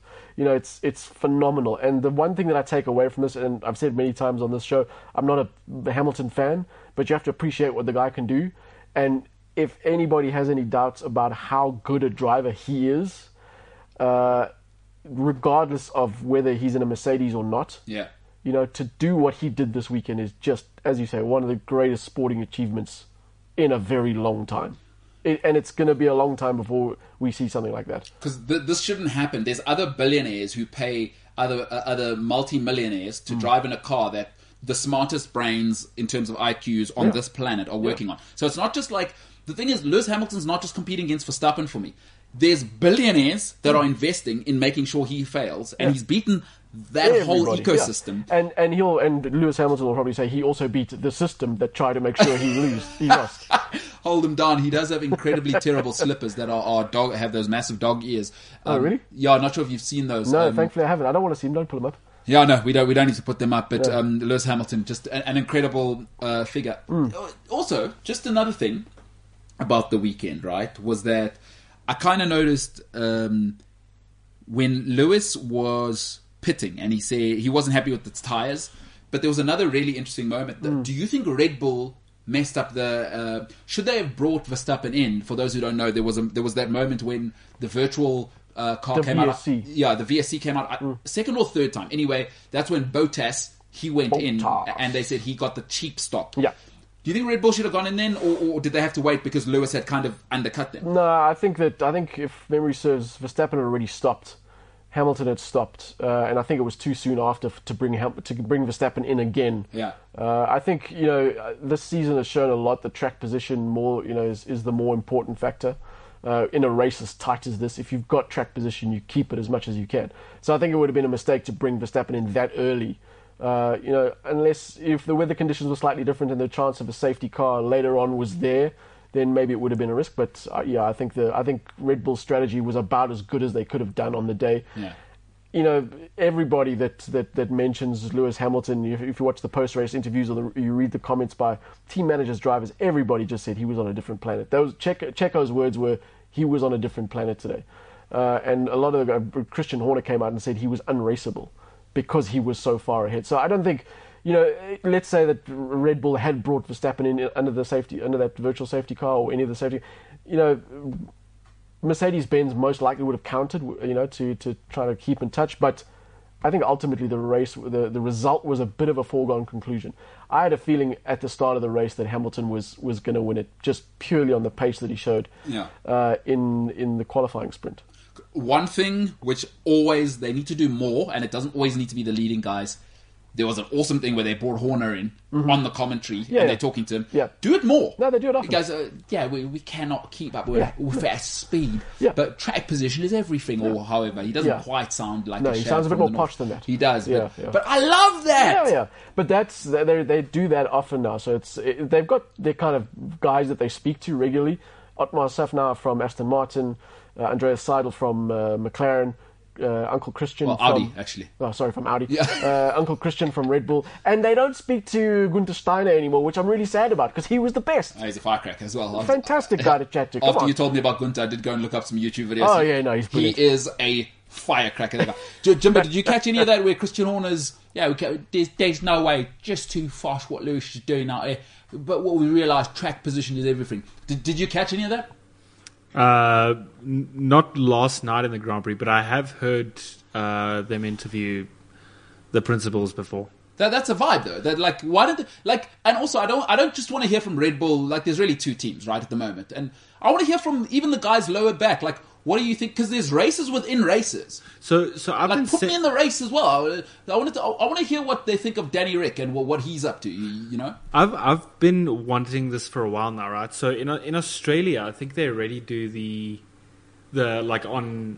on field commentary from the ref. Yeah, where the ref has a mic for the football. Yeah, but that's just when VAR gets in the mix. Yeah, and you can hear everything he's saying. Yeah. And they've also sort of introduced it here and there in the US, in the MLS, and I think the division just below the MLS. Dude, if they brought that to football, you know how much... Well, let me stop you there, because I watched the All Blacks playing against Ireland on the weekend. A guy called Dane Cobbles, who Joe Biden's apparently invested in. Sorry? That Joe Biden's invested in for some reason. Well, in Ireland, yeah. I mean, it's a separate situation. But let me just tell you, Dan Coles said about one of the Irish guys is he's because the rest are mic'd up, and this is why you can't probably have it. He said, well, he's a mouthy, see you next Tuesday, isn't he? And that was very clear for children across the world to hear. So it is tricky with sportsmen, especially when the adrenaline's pumping. I mean, you've heard the drivers sometimes. No, but that's what I'm saying. I think they should bring it in, put an age restriction on sport. Oh, come on. Give it to us. Now you're being ridiculous. I suppose they could do what they do on... do they still do it with the adult soundtrack and the family soundtrack? Oh, yes. James, you guys won't know anything about that. No. Although, you'll never know the suffering. You think you know. What Spike is... Yeah. No. Because we're talking about a different thing. They have no idea. Yeah, when you had the old Mnet decoder. Yes. And then you had to swap between... the default was family, and then it blocked out all the swearing. Yes. So no bad words. But then you could change it to adult, and you got the full soundtrack, swearing and everything. But now you'd have to do the Janet Jackson approach. Because obviously that's pre-dubbed. Mm-hmm. So in the NFL now, I believe the feed is about 7 seconds delayed should anything happen. Mm-hmm. Because what you'd need is somebody on the mic, because Lewis Hamilton has let it fly before, and they've had to try and figure it out when he's dropping the F-bomb and he's not happy. And Max. All of them. So I'm totally with you. Now, you've turned me immediately. Have the adult one. It's available. Although Formula One right now, like you're saying, how much did they lose last year? Like 200 million or whatever. I'm not sure if they're in a position to now. Okay, you know what? It's hard enough to have one feed. You know what we should do? Have a second feed, which is probably going to cost us $10 million per show. Oof, that's tough. No, but then also you've got to not just have a second feed, but you've got to have a second feed by 20 drivers, because you've got to have all the drivers' feeds. Crew. They're coming in. How many crew now? Beeping. Yeah, I mean, $20 million. Nah. But there are no bad ideas in brainstorm. Do you know what I often wonder about? So it takes a couple of us to run this show live, right? Sure. Mm-hmm. And some of us are doing the job of 2, maybe 3 people, right? Yeah. Imagine the control room at an F1 race, because they per team constantly... No, per team. So don't imagine the whole Formula One, because your mind will blow up. Imagine the control, because they're keeping an eye on track conditions. I listen to what they're saying. They're keeping an eye on track conditions, on tire. There's a team for keeping an eye on the tires. Imagine the control room for the non-content stuff. So now think, we're also making a documentary. Every team, I guarantee you, has their own media team launched there. Then plug in the Formula One team who's doing a documentary on all 20 teams. Think of the control room to make it work for everyone. All right, you're allowed there. You can go there. No, you can't go there, because obviously the rule is you can't have cameras on camera. We can't have McLaren's guys in the Formula One documentary, which were making Ferrari versus Red Bull. Imagine the logistics. Because that's happening, by the way. Hey, I'm not exaggerating. I'd have a stroke after my first week being employed. Yeah, exactly. That's the whole Netflix thing. That's what another thing that makes it. It's such a great series anyway, because of the story they weave together. But just the logistics around around it are mind-blowingly impossible. How big's the Formula 1 team? How many guys do you reckon? I think some of the bigger teams are up to 400 people. But 400? Yeah, but that's not at the track, though. But moving at the on. track, probably 80 to 100 people. That's mental. 60 to 80 people, maybe. That's a school. Some schools are 100 people. Also, as Most an Irish, are 60 people. as an Irish representative, I think it's unfair to scold the Irish for. I mean, you're 1/4 Jewish as well. Yeah. I mean, swearing and cussing is a regular Irish thing. So here's the problem, Ryan. It's unfair to Ryan, here's the problem. throw it on the Irish. You know what I mean? Tiny little country called Ireland isn't the whole world. Also, No, fair enough. Also, a large part of it is drinking, but you want F1 drivers rocking up drunk, do you? Or potatoes. I mean, it's not the come war on, anymore. really. We can't just eat potatoes because the war ended long ago, So we can't just go, what do the Irish do? Let's copy and paste. Control C if you're on Windows. Shout out to Control C, Control V. We can't just copy paste. Yeah, Ryan, I like your enthusiasm, but it's absolute madness, pal. I mean, you got to get that thinking out of here. It's madness. Great game, though. We're trying to take F1 international. Spike, before we go to a break, Yeah. Valentino Rossi, I mean, all time. Look, I'm not a bike guy. I mean, to me, motorbikes have got two wheels too few. Yeah. But yeah, an incredible career, and it's always sad to see a guy like that retire, hang up his helmet. Mm-hmm. But also, he's given us some great sporting memories. So. Absolutely. He raised some of us. Like, I don't care who you are, you've been on the bike. Yeah. I mean, there's Ryan. He has bought, I can't say the brand, but it is the VR46 version that he's brought, because the great Valentino Rossi, and shout out to you, Valentino, you have done everything. Maybe pay your taxes, though. This is the MKT show. Sorry, I'm so sorry. No, you're not. No, I am, though. But before we go to a break, Ryan bought like 3 cases No, he said he would. of the same No, he delivered. energy drink. Is this the energy drink show? Because we've had Red Bull's tagline, now we're talking about some other energy drink. How do you get sponsors? You know what I'm You saying? know Ryan doesn't drink water. He only drinks Monster. Yeah, I've heard that. And- But I mean, in his defense, there's some water in Monster, surely. No, sure. Ryan, I hadn't looked at the world from that lens.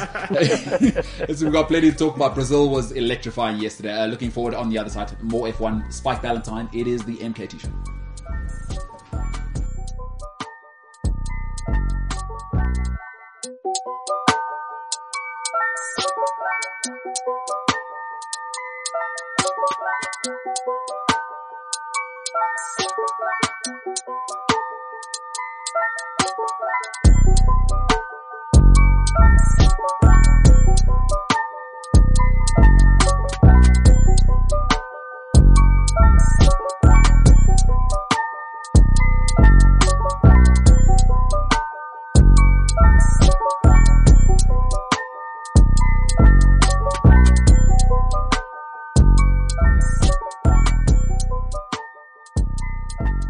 CliffCentral.com. There's no Verstappen, Hamilton.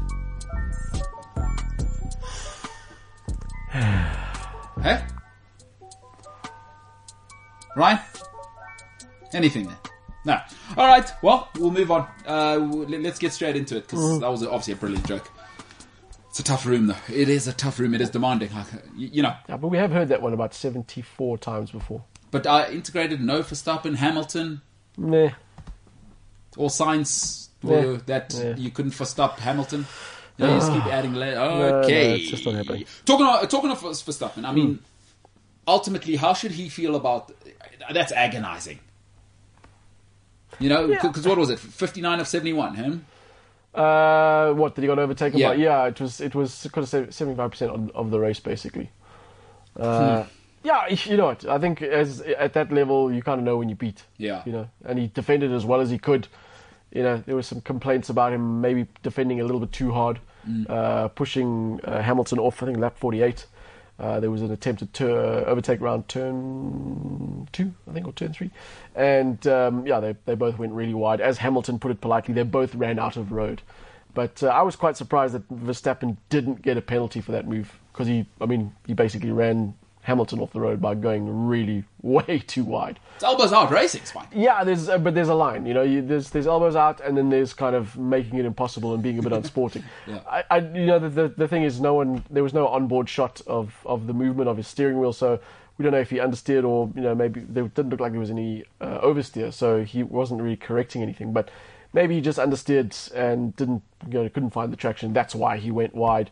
The stewards obviously have got all the data. They looked at it and said, nothing required. Let's carry on. So what are we saying about Hamilton's fine, by the way? Which one? How many did you get? Oh no, so the fine, you got a fine for releasing his seatbelts before he got back to the pits. €5,000.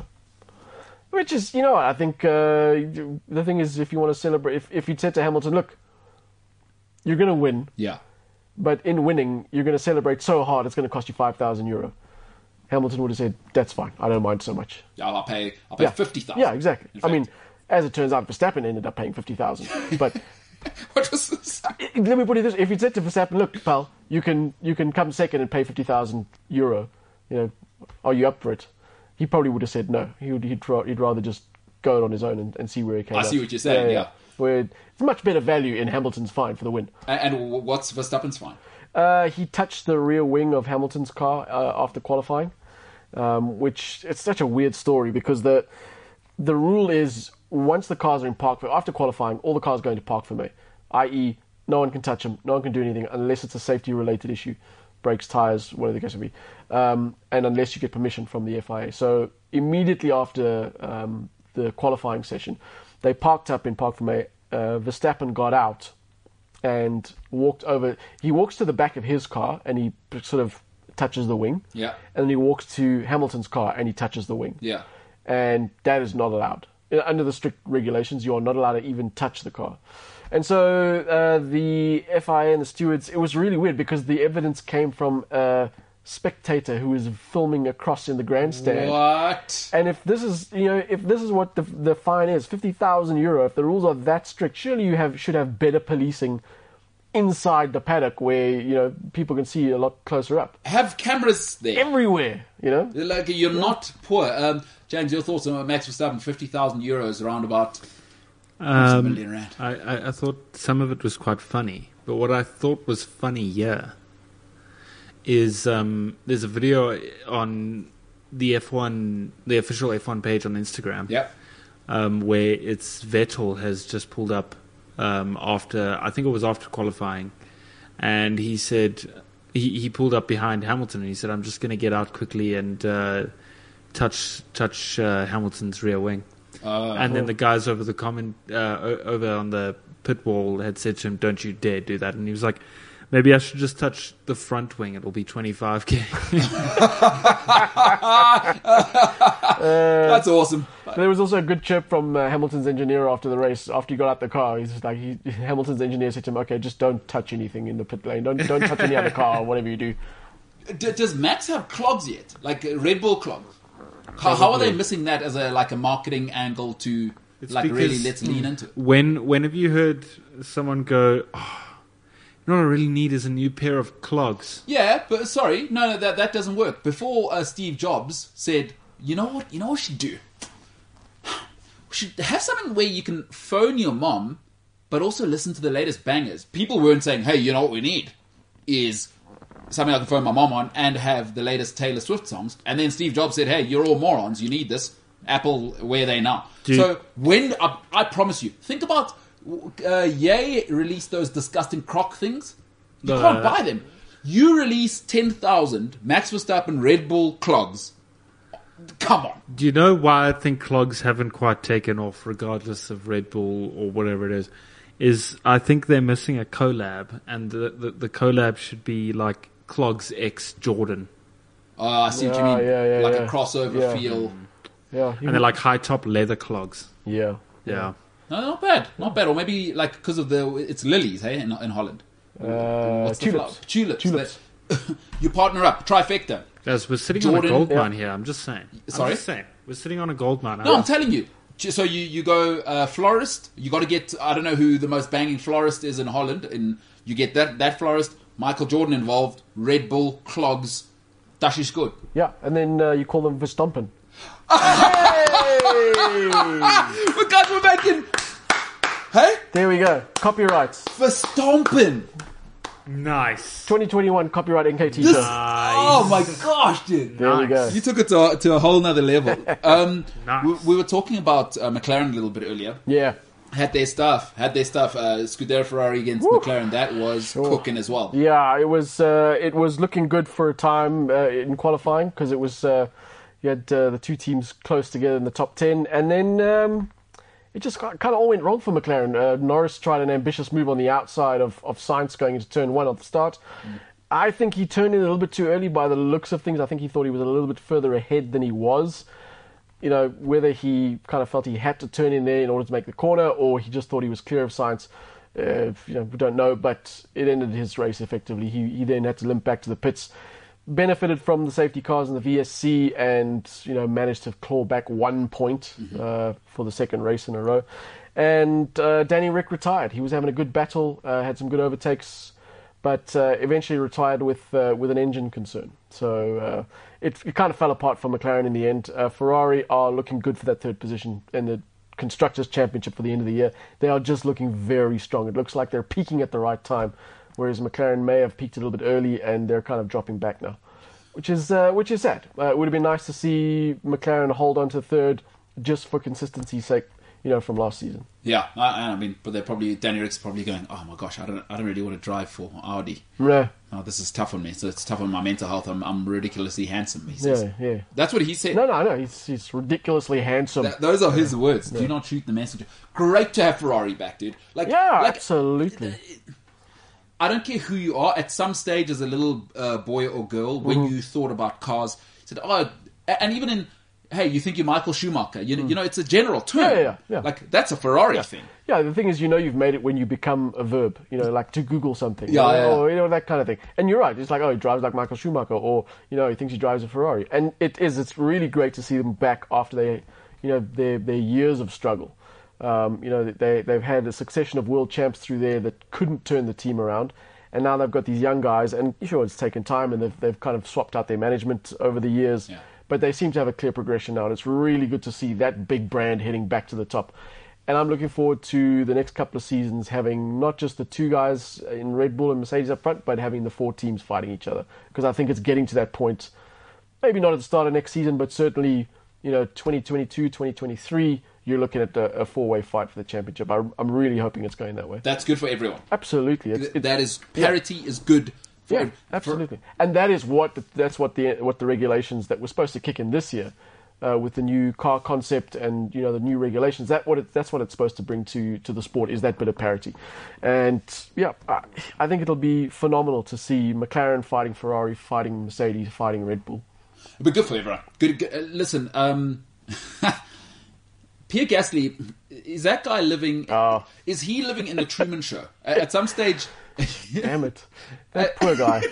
At some stage, he's going to wake up and push the door, and it's just going to fall over because it's a set that's actually made up to make his life look electrifying at all times. Yeah. I mean, the guy really does.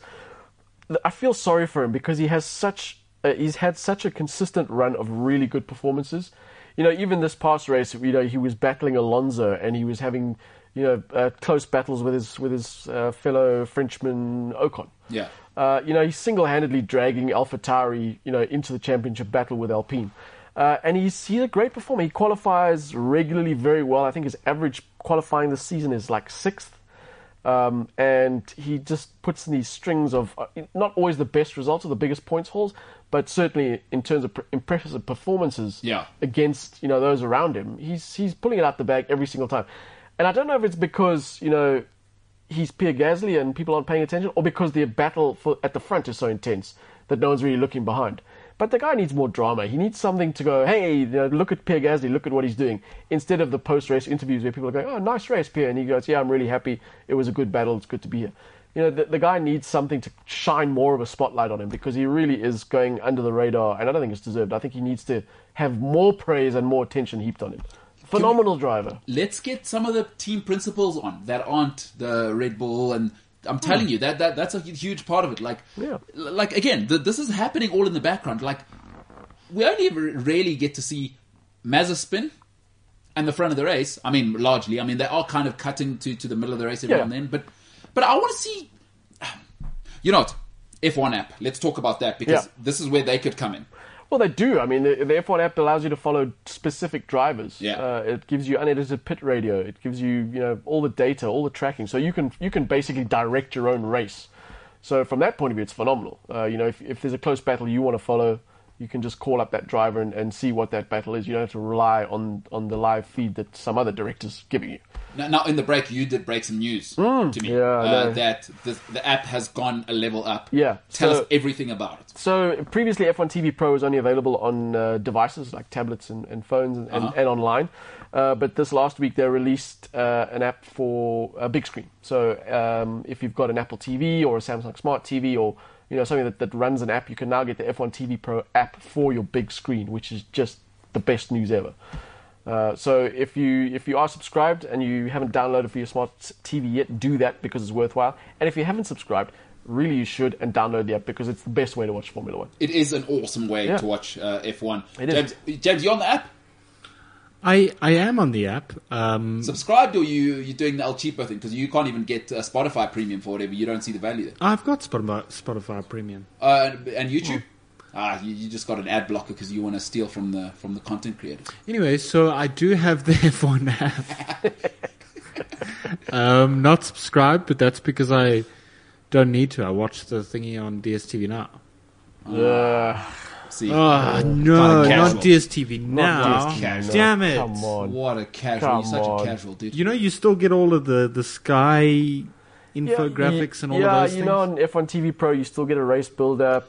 He's a casual. But then I don't see a difference. Show. Okay, so DSTV Now also same. You're a casual. Do you get an hour of post-race on DSTV Now? No, I think you probably get about half an hour, but they do like a F1 post-race. TV Pro gives you double. No, sorry, where is this? No, This is a lie. At the end of the race, they show champagne. Yeah. And then they have the British guys. Yeah, terrific race. Boom, out of there. No, not always. So they also have interviews with drivers or principals or any people that were involved in controversial things. Live.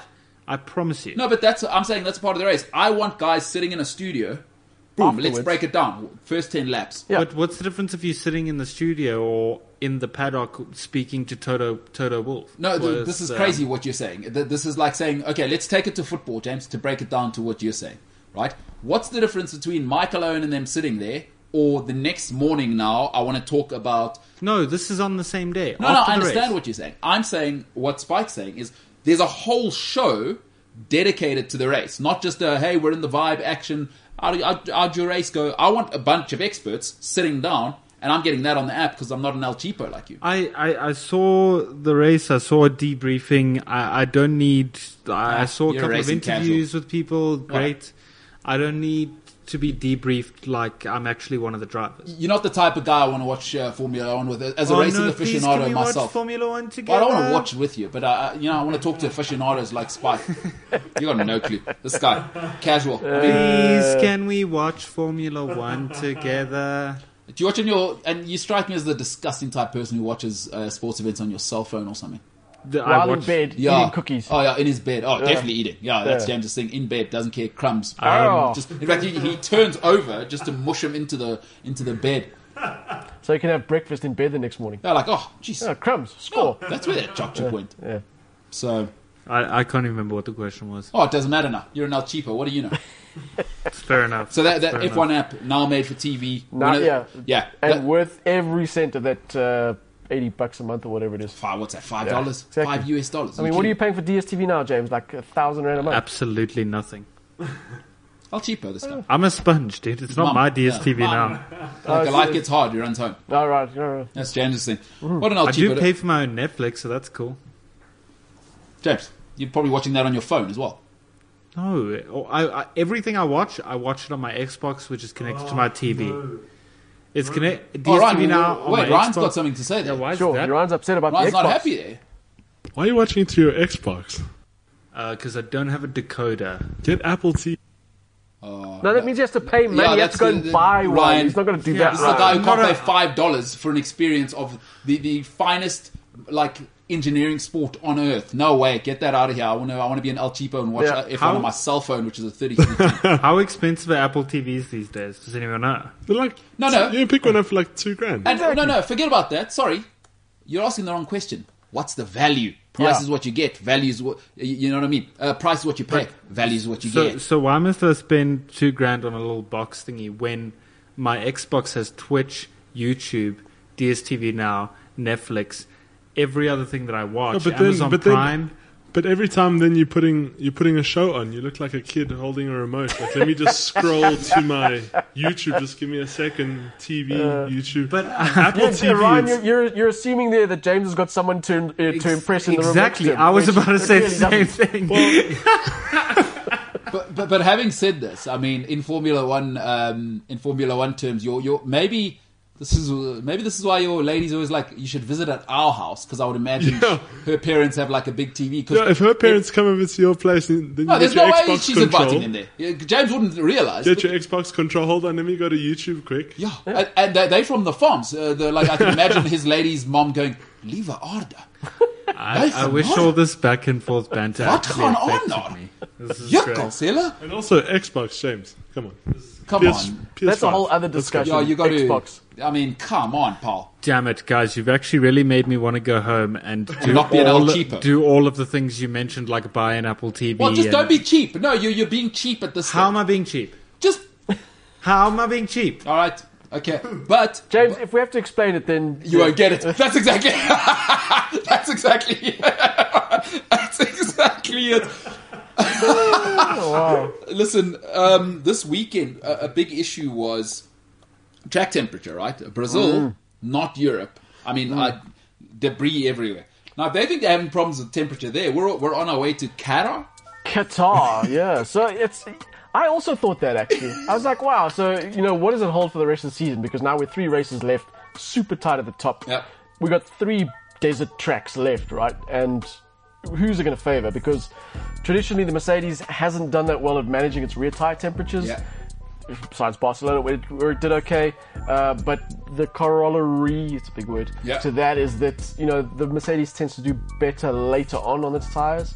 Even though the Red Bull seems to manage it, when it gets to the end of the life of the tire, the Red Bull kind of falls off where the Mercedes manages to hang on. And I figured, well, if it's a temperature issue like it will be in the desert, surely it's going to play into the hands of Red Bull. We go to Qatar next. First time F1 has raced there. It's been a motorbike circuit for the last, I don't know how many years. First time F1's going to be there. They race sort of late afternoon. Yeah. And the temperatures aren't as high as I thought they'd be. I thought they'd be kind of 30s, 31, 32. They're actually kind of mid to late 20s. So you're racing 27, 28 degrees, which means track temperature isn't that high, which means, the heat is probably manageable. It's going to be very interesting to see what happens in Qatar with Red Bull versus Mercedes, because, you read online what team those tracks favor. Some people say it favors Mercedes, others say it favors Red Bull, some people say there's no way of telling. So the next race in particular is going to be interesting.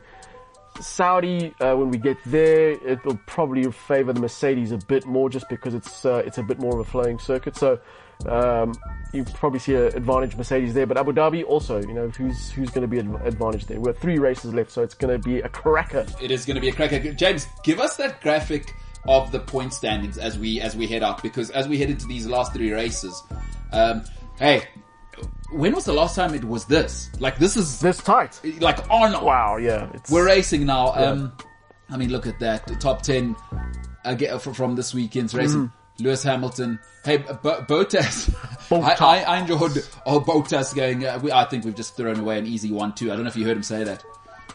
Yeah, I don't. Did you hear him say that? I heard him say that. I'll try to work out why he would say that. Yeah, I don't know. I don't know what strategy he had in his head, but... And let's be honest, maybe Lewis Hamilton needs to come out and say sorry in public, because I don't know if you heard him. I think it was after his second stop. He goes, "No, this is not what I asked for." It was it was a little contentious there. No. But the thing about that comment was so amazing, because it wasn't like he was full of adrenaline and shouting. He was like, "Oh, come on, guys." Yeah, you heard that. You see, but this is another reason why I don't like Hamilton, because I watched that and I was like, he rips his team on air all the time, and then he's like, and then Bottas comes in and says, "No, we lost the easy one too." Yeah. And there comes Hamilton flying out the window, like at number 1. So his team actually chose the best route for him to go. But there's no like, "Oh, I'm sorry, by the way." this is, me apologizing. This is, well done. At the end, he's like, well done, team. And I'm like, get out of here. No, but there have been occasions where the teams apologize to him for messing up strategy. So they don't always get it right. But I mean, surely they discussed this before, like, what's going to happen. I mean, I know race is unpredictable, but like, surely they have a discussion beforehand. Like Hamilton will say, listen, when I say medium, go medium. Don't second guess me. Ryan, now, I mean, it's quite difficult to separate the message from the messenger there, because you have made it clear you are Team Verstappen, and I can hear some of the toxicity. The other thing there is that on the hard tire, no one had raced the hard tire. I think half the teams hadn't even tested with a hard tire there, so they had no idea how it was going to last. But they put Hamilton on the right tire because the data they were seeing from the previous tire, from the medium tire, was that it wasn't the one to go for. And that's the thing, as much as the driver's feeling stuff and going, oh, well, this is the tire I need, the team's looking at the data going, that tire's not going to last, we're going to put you on the other one. Well, and Ryan, because you can't stand Lewis Hamilton, and I don't think it's that you hate Lewis Hamilton, it's that you love Max Verstappen, right? Let's just go back a couple of weeks ago, or a few short months ago, in Russia, a driver went against team of the Vibe, because drivers only care about themselves and their. I think I forget. One of the commentators said it beautifully in that race. Is that you actually need to take it out of the driver's hands, because drivers race to every corner. They are in it. They're terrible at big time strategy as much as they think they are. So you got to forgive the winners. You got to forgive Lewis, because he's racing every corner. He's feeling what he's feeling at that moment. Yeah. The team sees data, heat, debris. Yeah. You know what I mean? They're looking at safety car possibilities. They're looking at gaps to, if they pit now, where they're going to come out. They've got a much bigger overview of the event than the driver does. And Lewis wants to win the next corner. Yeah. Okay, so I mean, Ryan, I do know you love Max Verstappen, but come on, give the guy a break. Spike Valentine, we're in Qatar. It's going to be apparently not as hard as I thought it would be. Yeah, it's going to be interesting. It's going to be a dusk race, and the first time F1's going to be there, so all bets are off, I guess. Oh, James, as soon as that race starts, let me tell you what Max Verstappen is saying. Dusk is good. He's not German. When you first said Spike were in Qatar, from that moment I was trying to think of a pun, and you beat me to it. Yeah, so, dusk is good, but also not very good. So dusk is good for Verstappen. Verstappen. I would trademark those cars. Bro, I'm telling you, Red Bull, big time florist, Jordan, Verstappen.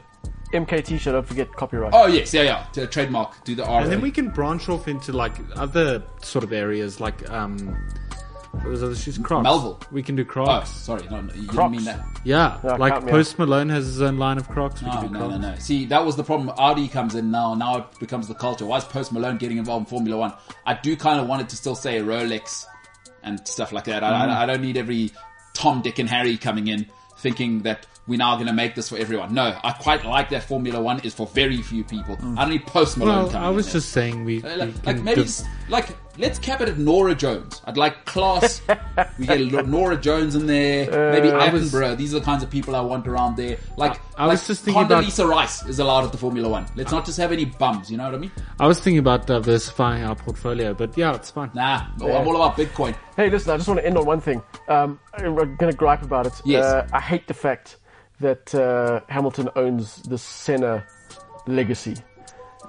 It bugs me so much that it's like, oh, he's channeling his inner Senna. Oh, he's doing it for Senna. Oh, he's got the Senna colours on his helmet. You know, Hamilton's amazing. He's one of the greatest drivers ever. He's not Senna. And I'm not even a Senna fan. Yeah. What I'm saying is that don't get the two confused. You know what I mean? Let Senna be Senna. Let Hamilton be Hamilton. And, don't keep confusing the two and conflating the two. Yeah. It doesn't do either of them any good. Justice. What's the word? No, I mean, listen, Senna is just a phenomenal figure, but I think Lewis is working hard on improving his image to get there. You might say he's Etten there. He's what? He's Etten there. Lewis Hamilton's Etten there. Oh, I was thinking more, because also again, when Spike said Etten Senna, I was trying to think, and I was going more with, it makes no Senna. No, he's Etten there. He's Etten there. I think what we should do is just stop while we're ahead. Yeah. No, that's it. And there's even an argument that we're not really ahead, but maybe we should stop. Spike Valentine, you're awesome. To the boys in the back. What an awesome performance. Congratulations to Sir Lewis Hamilton on an incredible sporting achievement. No matter where your allegiances lie, you have to say, folks, let's get out of our feelings, appreciate greatness. It is so rare, it is gone in a second. Congratulations, Lewis Hamilton. And for Monday, remember, if you have joined us, please click like if you're with us on Cliff Central Sport. Otherwise, like, share, subscribe, be a friend, tell a friend. This has been the MKT Show. But for now, we are the hell out of here.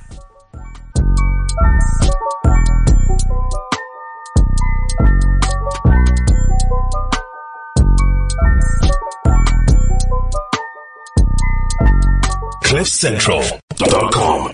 Hey, what's happening? It is your hostess with the mostest, MKT here, from the infamous MKT Show, live on Cliff Central Sport on YouTube.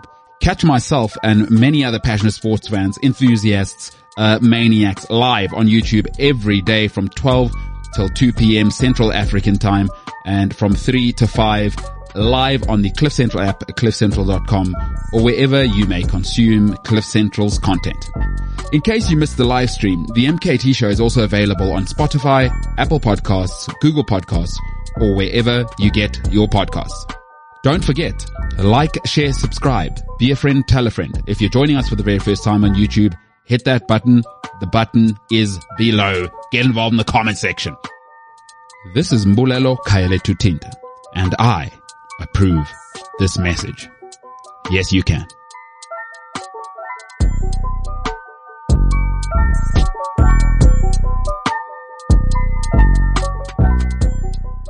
CliffCentral.com